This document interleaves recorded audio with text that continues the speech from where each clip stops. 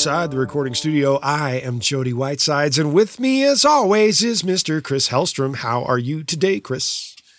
I'm doing very well, Jody. How about you? Good. As you know, I'm sniffling and having trouble breathing due to allergies and nose closures and deviated septum crap. But otherwise, I am okay. Sounds good. What's been going on in your week here? Sleep during the day. No. Okay. Working on some I'm music almost afraid to ask. No, working on some music stuff. It has been slowly getting up to the slow lane of speed of new projects coming in. So I just got asked to do some music for a new television show that will be airing sometime in the summer, I believe. Cool. So, yeah, that's cool. exciting. I wish you luck on that. Thank you. Very cool. What about you?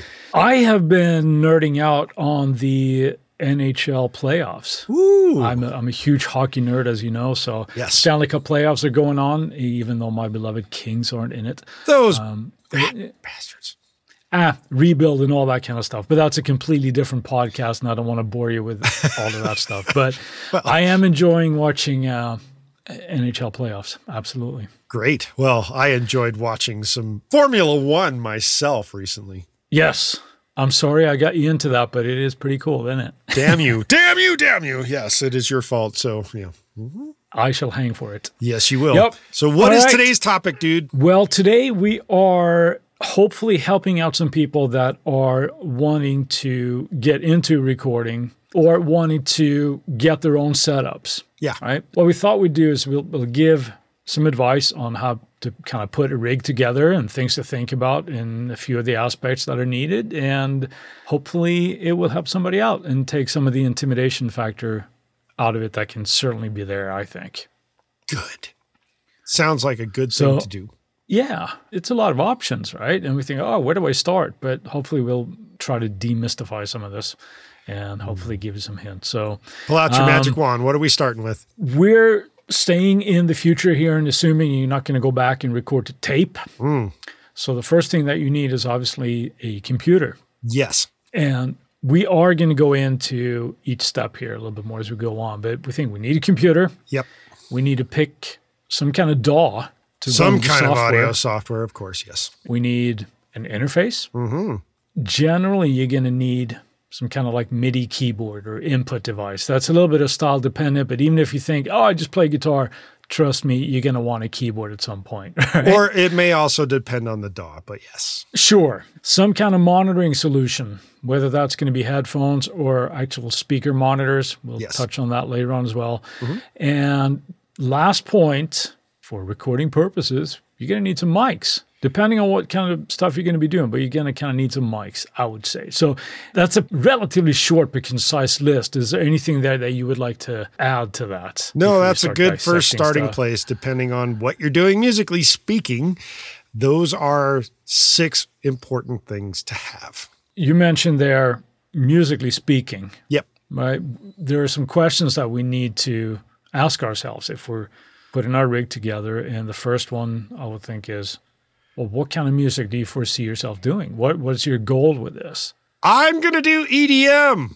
Then those parameters change kind of drastically if you're going to do that or you're going to go, no, I am starting to record myself tracking drums. Right. So those are things that you need to be able to answer before you go in and start purchasing gear and then realize, hey, I'm kind of going down the wrong road here. Yeah, well, there's several genres that all kind of relate to the same kind of setup, but EDM is not one of them. I just kind of threw that out.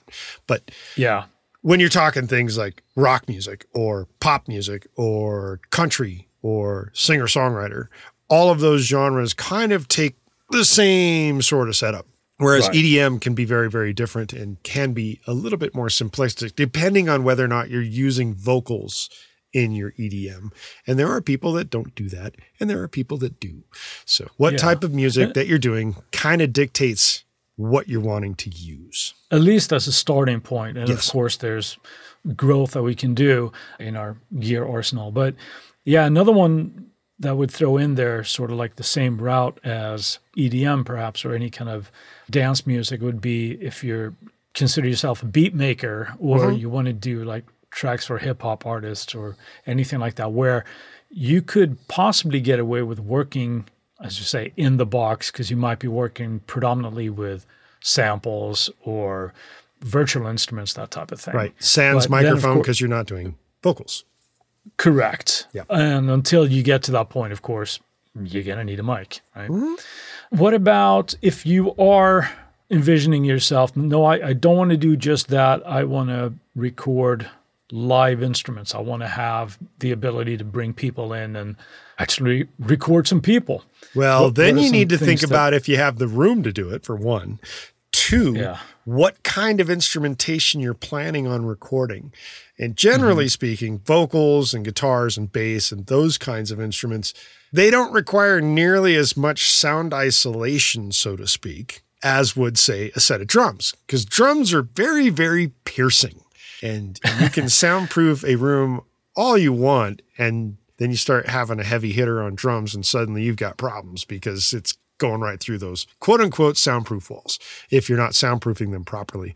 But soundproofing isn't really part of a recording rig. It's just something to consider if you want to record them. And there's also another route there that we could bring up that I've grown with leaps and bounds as far as the technology, and that would be V-drums and that kind of style. Yeah, but they still make a fair amount of noise. They can, yeah. I mean, they're not super quiet. No. But the feel has developed there. So if you are a drummer and you look, I want to do that, if you can get around on a V-drum kit or something like that, that might be another avenue. So something to think about. But now we're sort of going off track here a little bit because this is very specific uses. I blame you. It's your fault. You will hang for it. But the thing to think about when it comes to recording live instrumentation is how many instruments and how many people do you wish to be recording at the same time? Because that will dictate how big of an interface or interface setup you will need. And especially if you're doing drums and you're doing live drums and you're miking each individual drum, you're going to have a lot of inputs that you're going to need. Took the thought right out of my mouth. I was just going to say that, but absolutely. Then there's a whole nother parameter as opposed to, if you're recording guitar and the vocals at the same time or just the one guitar, you might just be DIing something. Sure. Right? Those are questions that will have to be answered. Make a checklist. Yeah. Make a checklist, see what you want to do, write them out, and start somewhere. Now, at this point, it can be really, really overwhelming because you're looking at, oh, my goodness, I'm going to need this, and I'm going to need that, and I'm going to need a few of these and 5 of those. And don't do all that. Of a sudden, But it is. I mean, it is a bit of an investment. And it is. It can be very beneficial to ask yourself all these questions because it's very easy to not only overshoot what you might need, from, I want to be able to record a symphony. I need 50 live inputs. But in reality, you end up making beats for somebody and you have one mic. That's a big But the other difference. thing can be true as well. You want to go in on the cheap and then you realize that I'm going to need a lot more than this down the line. Sure. Answer those questions. But I suppose we should start with the individual components. Let's start with the computer. What are some options that we got there, Jody? There's 2 major platforms with 3 major OSs, right? You've got your Apple platform, which runs the Mac OS. And if you're running virtually, you can run the Windows and or Linux. And then you've got your PC side, which predominantly will run Windows and Linux.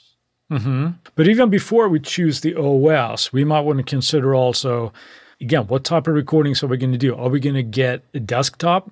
We're going to be a very stationary type of thing, or a laptop if we want to be able to not only take it with us on the road or do remote recording, that type of thing. That question becomes a situation of, are you planning on being a stationary studio or a mobile studio? Because obviously you don't want to be dragging around a Mac Pro for a mobile studio. That's much better to have something like a laptop to go mobile with. I can only imagine what the insurance would be on that. Don't know. Like haven't looked. Logging around a 25,000 maxed out Mac Pro. And no, it goes in my backpack. Here we go. Yep. One thing to point out there as well, I think, with the desktop versus laptop type of situation, it used to be a very real thing when the laptops simply weren't as powerful as the desktop models. Yes. And sure, if you are comparing to a high-end Mac Pro today, that's still the case, but the laptops are super powerful and are a very valid option, even if you consider yourself just being in the stationary studio. A top-of-the-line MacBook Pro will take care of you, you know? Yeah, and I would imagine the same thing on a PC end of things too. However, sure. That being said, I do know a couple of producers that have both, but obviously we're talking about beginners for the most part, talking about their recording rigs that they want to get together, that kind of thing. Generally speaking, most people already have a laptop. So maybe you don't need to buy a new computer just because you want to get into recording. And your current computer might already be enough to run a DAW. Absolutely.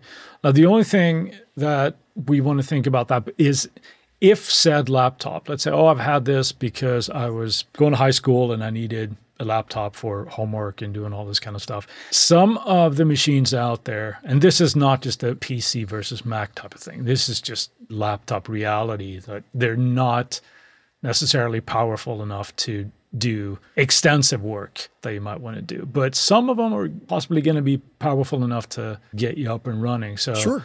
I think checking into, and you can correct me here if I'm wrong, but I have to confess I'm not as knowledgeable about the PC side with the processors and things as I am on the Mac side. But if you have a fast enough processor with hopefully multiple cores, you're probably going to be set no matter how you do. So sure, it becomes a matter of storage and a RAM issue, I think. Definitely a storage thing, especially if you have to decide what sample rate you're planning on recording at. That becomes a big issue because most people starting out will probably start at 44.1, 16, or 24-bit recording, which is plenty good enough for the beginning recording engineer. Yeah, I say even before you start thinking about that is almost how you want to think about, well, what type of music am I going to do? Am I going to do a lot of sample-based stuff? Then RAM becomes a bigger issue, right? Because the computer tends to store the samples in RAM for fast access. So I would say I would not go lower than 16 gigs. In a current computer, if you're buying it today, you wouldn't want to go less than 16 gigabytes. If you have less than that, it doesn't mean it wouldn't work. It just might be a little limiting in what you can load into RAM as you're working. This is true. Now, obviously, that means that we're talking about virtual instruments and things as samplers, not triggering one-shots, but everything that could be orchestral stuff or something like that. Large sample libraries when you have multiple velocity layers. Giant synthesizers with massive amounts of voices, that kind of thing. Yeah. My current machine gets mad sometimes when I get a little too aggressive with contact and it does it throw starts out, like nudging me. Throw punches at you or something? It gets mad, huh? Screaming and yelling. Yeah, it goes, hey, you're trying to load a little too many samples here. Back off a little bit, buddy. So I have to rethink some things. You can fill up those 16 gigs rather quickly. Yes, you if can. We're not careful. In addition to that, it's a very good idea in the current day and age of digitally transferring the show to your ears. SSD drives are the way to go. Yes. When it comes to working on recording, playback, and playing samples and whatnot, as you were just speaking of. Yeah. And storage is a different issue. Storage, you can get the old spinny type hard drives, but for the production environment, SSD is the way to go now. Yeah, and that's simply because they're just much faster at retrieving data. How would you go how would you advise people on external drives or just working off of the internal?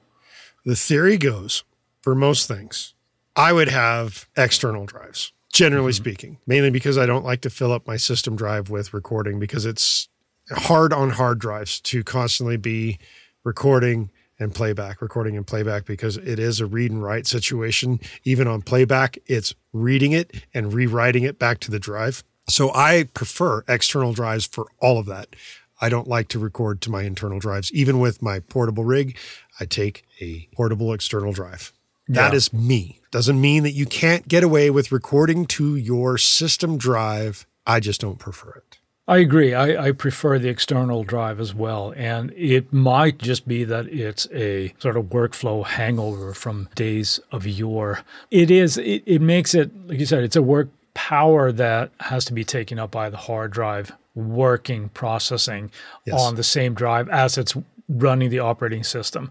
I also think that just for archiving purposes and everything, you have all your material on the external drive. Should something happen to your system drive when your system just gets hosed, you still have all your music and everything on a separate drive. So that's another issue there as well.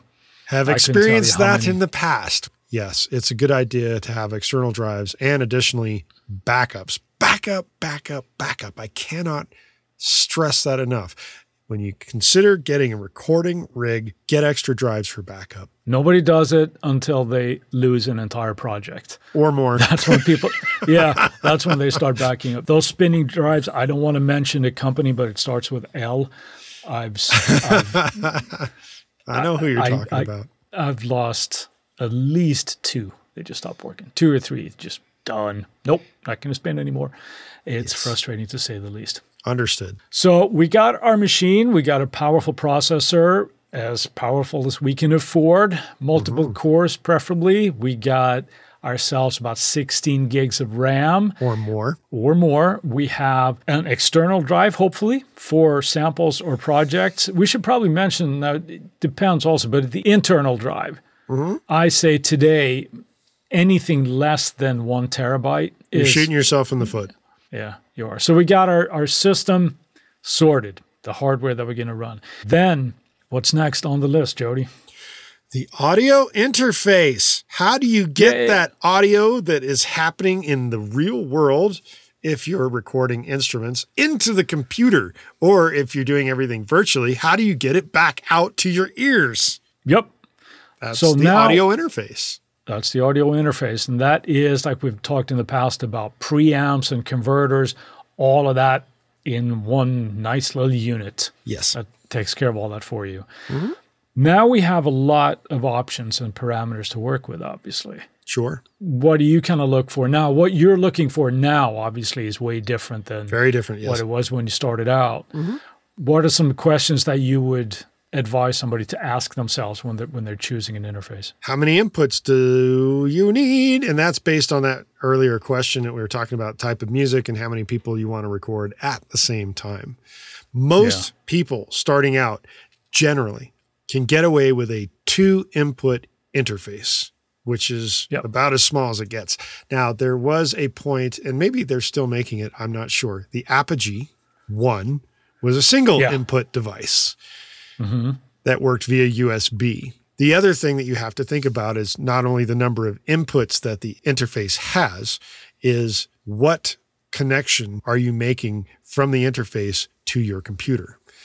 And very important. Generally speaking, at this point now, as of this digital recording, is USB-C is probably the way you want to go, mostly because that's where all the manufacturers are pushing things to go. You can get away with older devices that are USB-A, and then you could use an adapter if you have a newer computer that is USB-C, and then use the adapter to transfer it to USB-A to connect the audio interface. But you want to make sure that that is a possible connection. Some interfaces can't do that, some can, which is why I'm thinking when you buy the computer, or if you already have the computer, you think about the interface that will work with that computer. The next thing you want to think about that has to do with your number of inputs and the type of processing you want to do. Some interfaces can actually do onboard processing. Some cannot. That is also something to consider.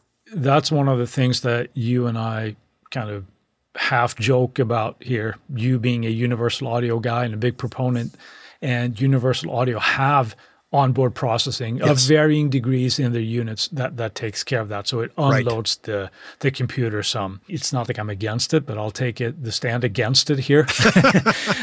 For the sake of this episode, my stance is that the premium that you're paying for the onboard processing doesn't necessarily, in my view, equal what you get in the native systems. That being said, it doesn't mean that Universal Audio, or like there used to be like the old TC Electronic Power Core and all these onboard processing units are bad. They're not. They're fantastic, and the UA certainly do amazing stuff. But a question might be also like, are you willing to go into that ecosystem? If you have gone into that, let's say Universal Audio, and you're buying their plugins from there, your chances of getting out of that is less because you have more of an investment in there. Sure. It might be wonderful investments and working awesomely for you, but those are questions that you need to ask yourself, I think.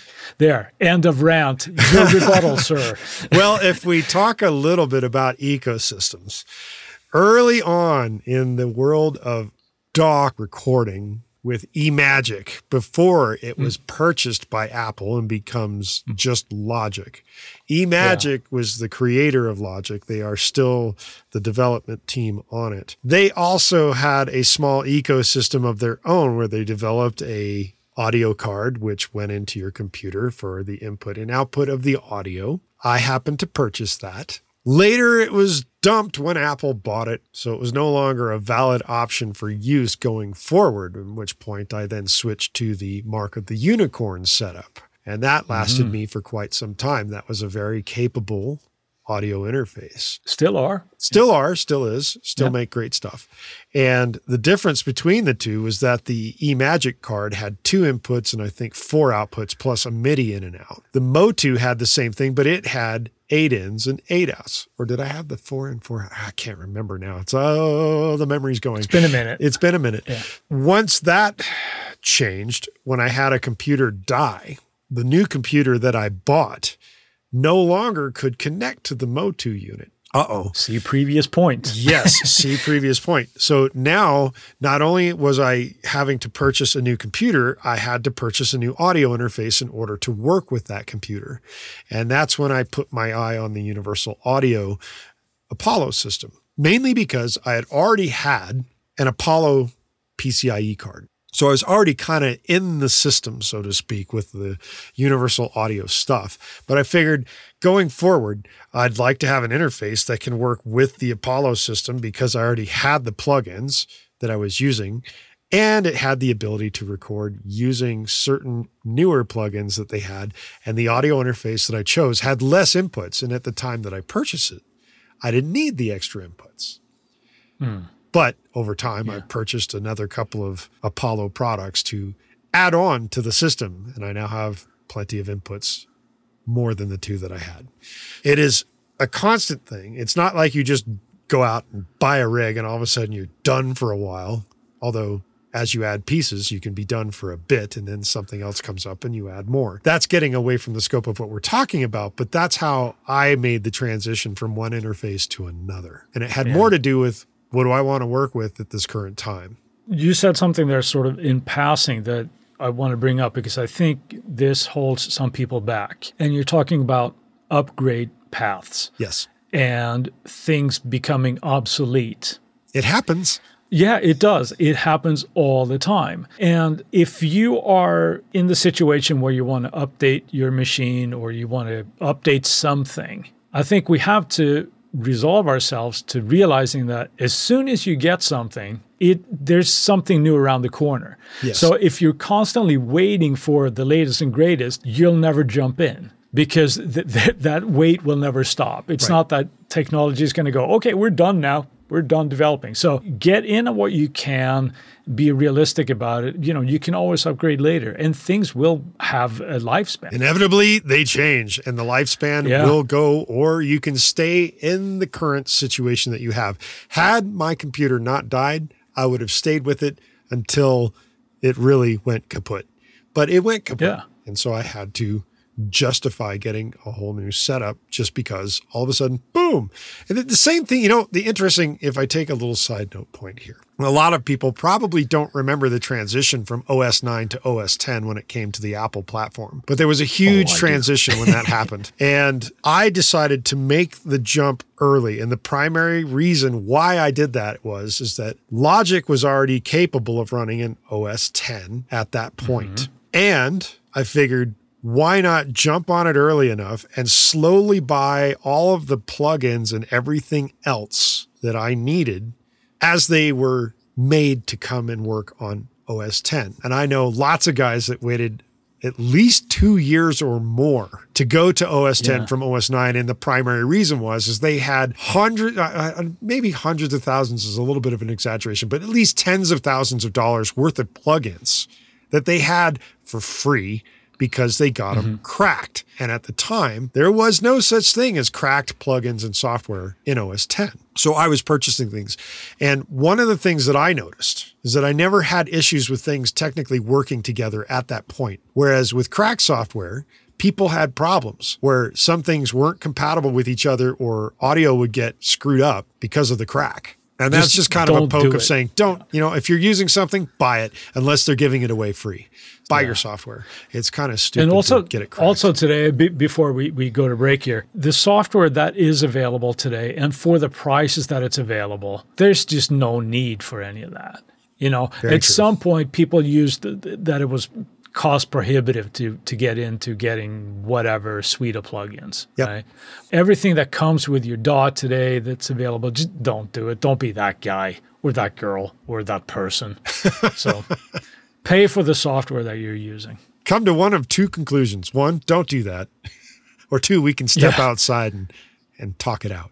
And with that, we'll go on to a word from our sponsors.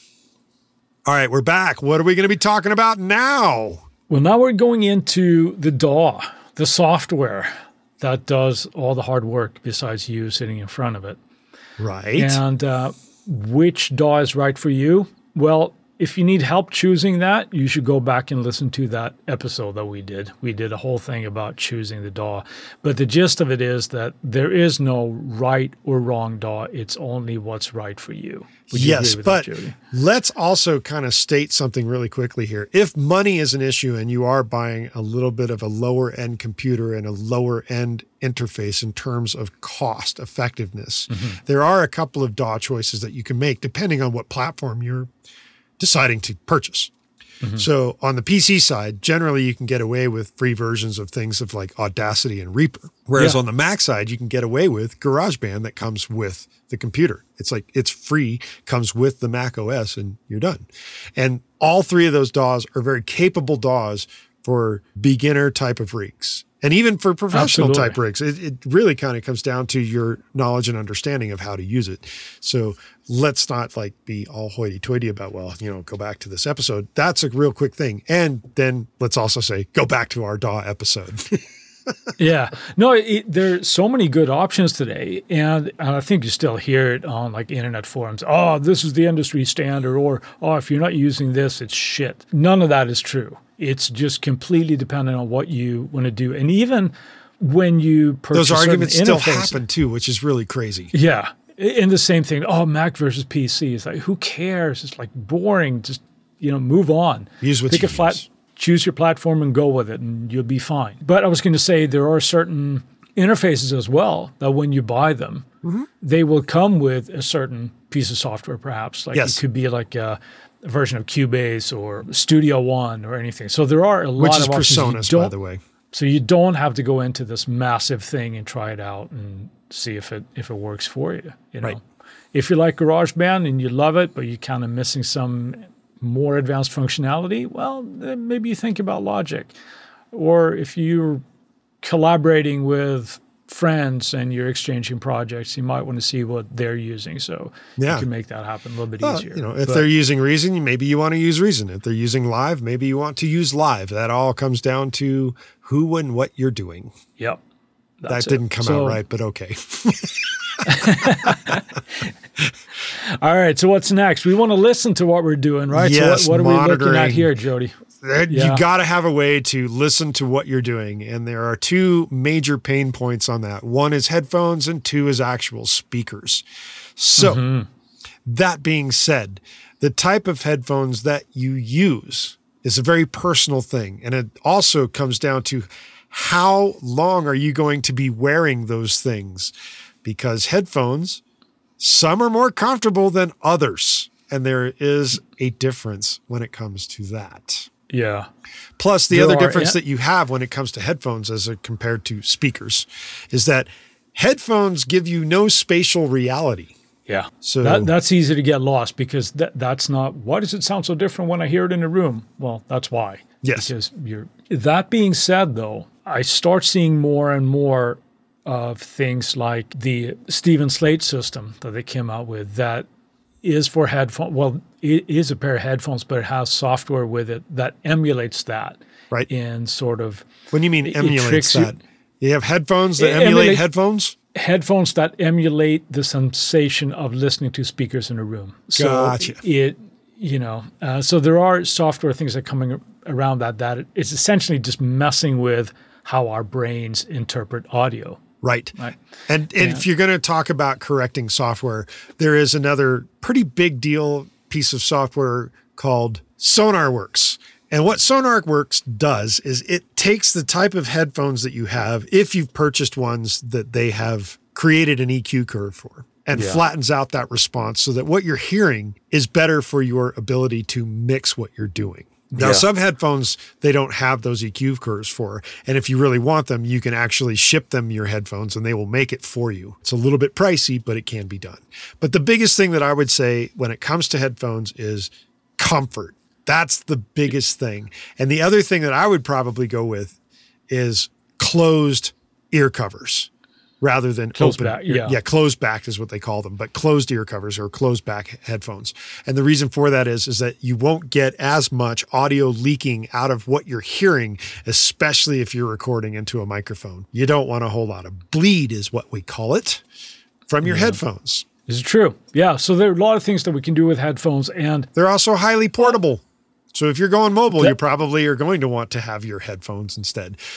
Some famous guys like BT, famous for working on airplanes in headphones. Yeah. But that brings up another point of monitoring then, if you're using actual speakers. Mm-hmm. Now, here's a whole nother jungle as well, right? Yes. And I think the mistake that some people make is they think that as long as I invest in either bare budget speakers or they completely overshoot it and spend the whole budget on, I got, the latest and greatest whatever barefoots, right? And I spent like $5,000 a speaker, right? But then they don't take into consideration what their room sounds like. Right.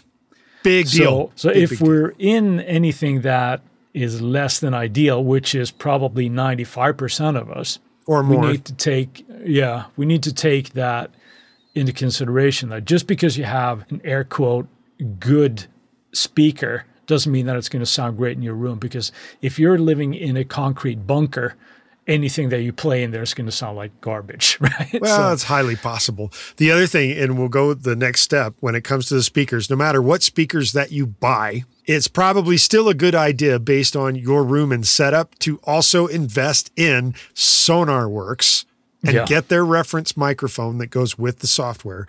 Then you can actually take whatever reference speaker that you have and run through their little software steps to correct for deficiencies in your room. Yeah. And that will help immensely for a lot of people, especially if you're trying to record in a bedroom. Yeah, I remember. And mix in the bedroom as well. Yeah, because I believe you are as well, but I am a SonarWorks user, and boy, was it eye-opening when you start running those profiles on both your room and in your headphones. Oh my God. You think everybody likes to say like, oh yeah, our headphones are flat and they give you natural bullshit. They're not. They give you natural bullshit and they're not. Yes. Yeah. You check the curve in SonarWorks and see how hyped your headphones are. It's kind of amazing sometimes. Yes. Yeah. It's very eye-opening. And then you wonder, well, why don't my mixes translate to whatever other space? Well, that's why. Yes. Because you can never mix better than the information you are given through your speakers or your headphones, because you got to hear it first. Right? Very much so. In fact, just a quick side note on that. There is a listener that we have mentioned before, and he's actually offered topic suggestions to us to speak about.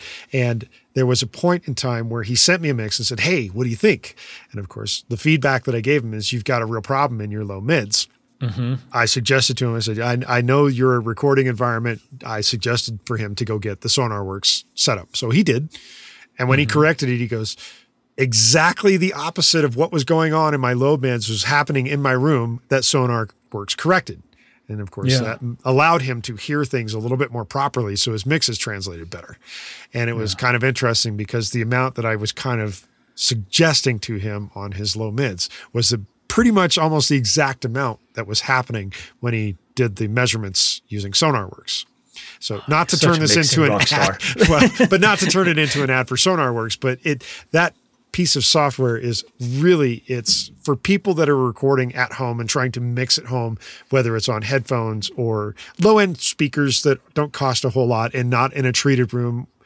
It makes a big difference to be able to hear things properly, and SonarWorks really helps that functionality. Absolutely. Highly suggested to get it when you're doing things on the budget.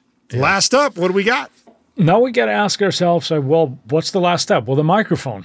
If we are tracking or recording singers, if we're miking up cabinets, recording some kind of instrument, some kind of something, we have to consider microphones. And that's another jungle in itself. And it's easy a big to jungle. Get lost in it. Very big. Yeah. Very big to get lost for the forest in the trees or something of that nature. And I think in much the same way that we can look at monitors, speaker monitors, as I'm just going to get the most expensive one I have and it will make everything better, is not necessarily true, right? We can get something, if we're just going in and we're getting started, don't mortgage your house or sell your car to get the best Neumann mic that you can find on your block, right? Go in. Why not? If you want to go for broke, sure, go for it, right? I mean, how much is this really worth to you? No, all joking aside, start with something simple. If you're just getting going, get an SM58 if you're going to do vocals. And or an SM57. Right. Something that will get the job done. Because at first, the differences between microphones is not what's going to make or break you. It's going to be your songs and your ability to record and mix. True that. And if you are relatively established as a singer, I know my voice, I know this, and I want to have a great mic, cool. Then you buy a mic that is suitable for your vocal. And that the key word there is suitable, right? Mm-hmm. Jody, don't you think? Suitable. So how do you figure out if it's suitable? You just gotta try them, right? Yes. You just gotta go try them. You don't have to spend everything that you got on the microphone. Yes. You don't necessarily need a $10,000 microphone to get started. Yeah. You're miking up your ukulele with, something extraordinary. So no, just slap a 58 in front of it and you'll be fine. Right? Yes. Just like everything else, that there's a lot of room for growth there. So the more you realize, I'm going to start doing drums and I'm going to do this, well, then your mic locker has to grow accordingly. Yes. But when you're just getting off the ground, don't overshoot your budget is what I would say. I concur. I have nothing to add to that. It's very true. All right. Now, the other thing that some people might think about when it comes to microphones is like, well, do I need a mic pre?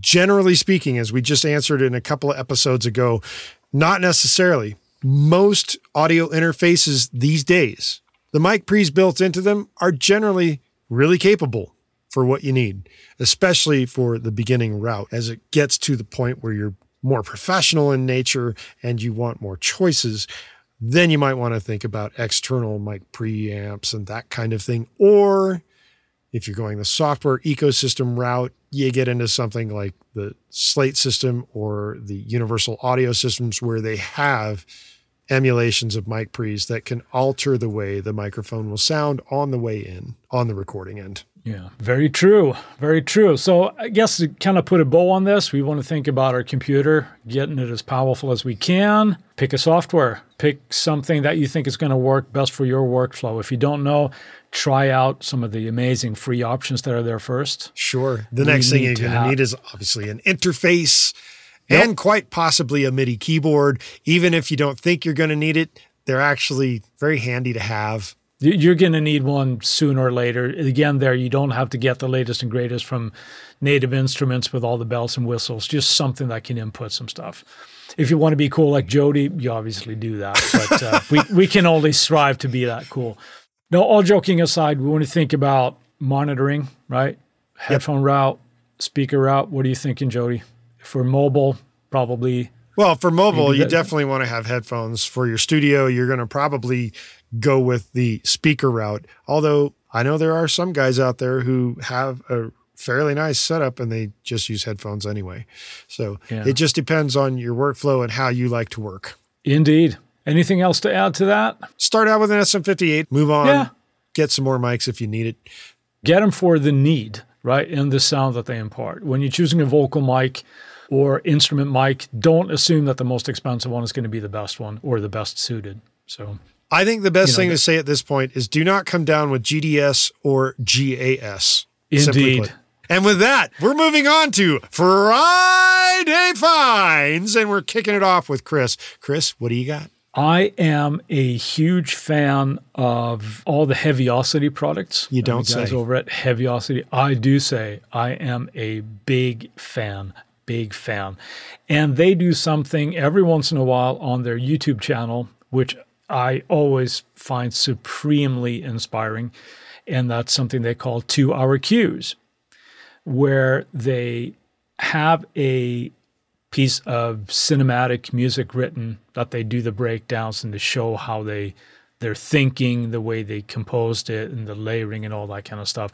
I love those. I think those are awesome, and I always learn something from them. So not a new thing, but they just came out with one this past week, and I love them all. So yeah. Is it actually 2 hours long? Is that how long it takes for them to go through it?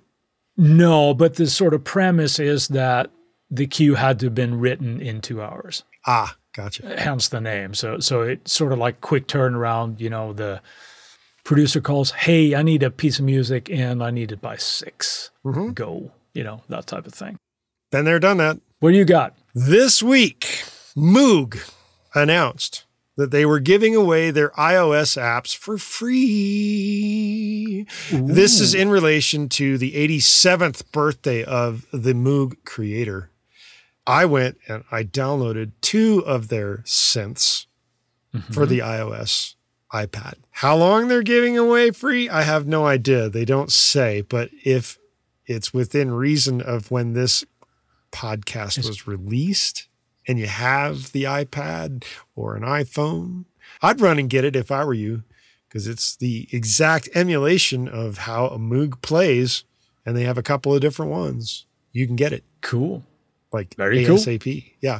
Now, how you get that audio straight out of the iPad and into the computer, that's a whole other process and problem right there. But that being said, you can have fun playing around on your iOS device using Moog Authentic software for free for now. Good times to be alive. Yes. And with that, while we have your attention, we would like to ask you to go to our website and leave us a review at insidetherecordingstudio.com/review, or you can just go to the website and sign up for our email list.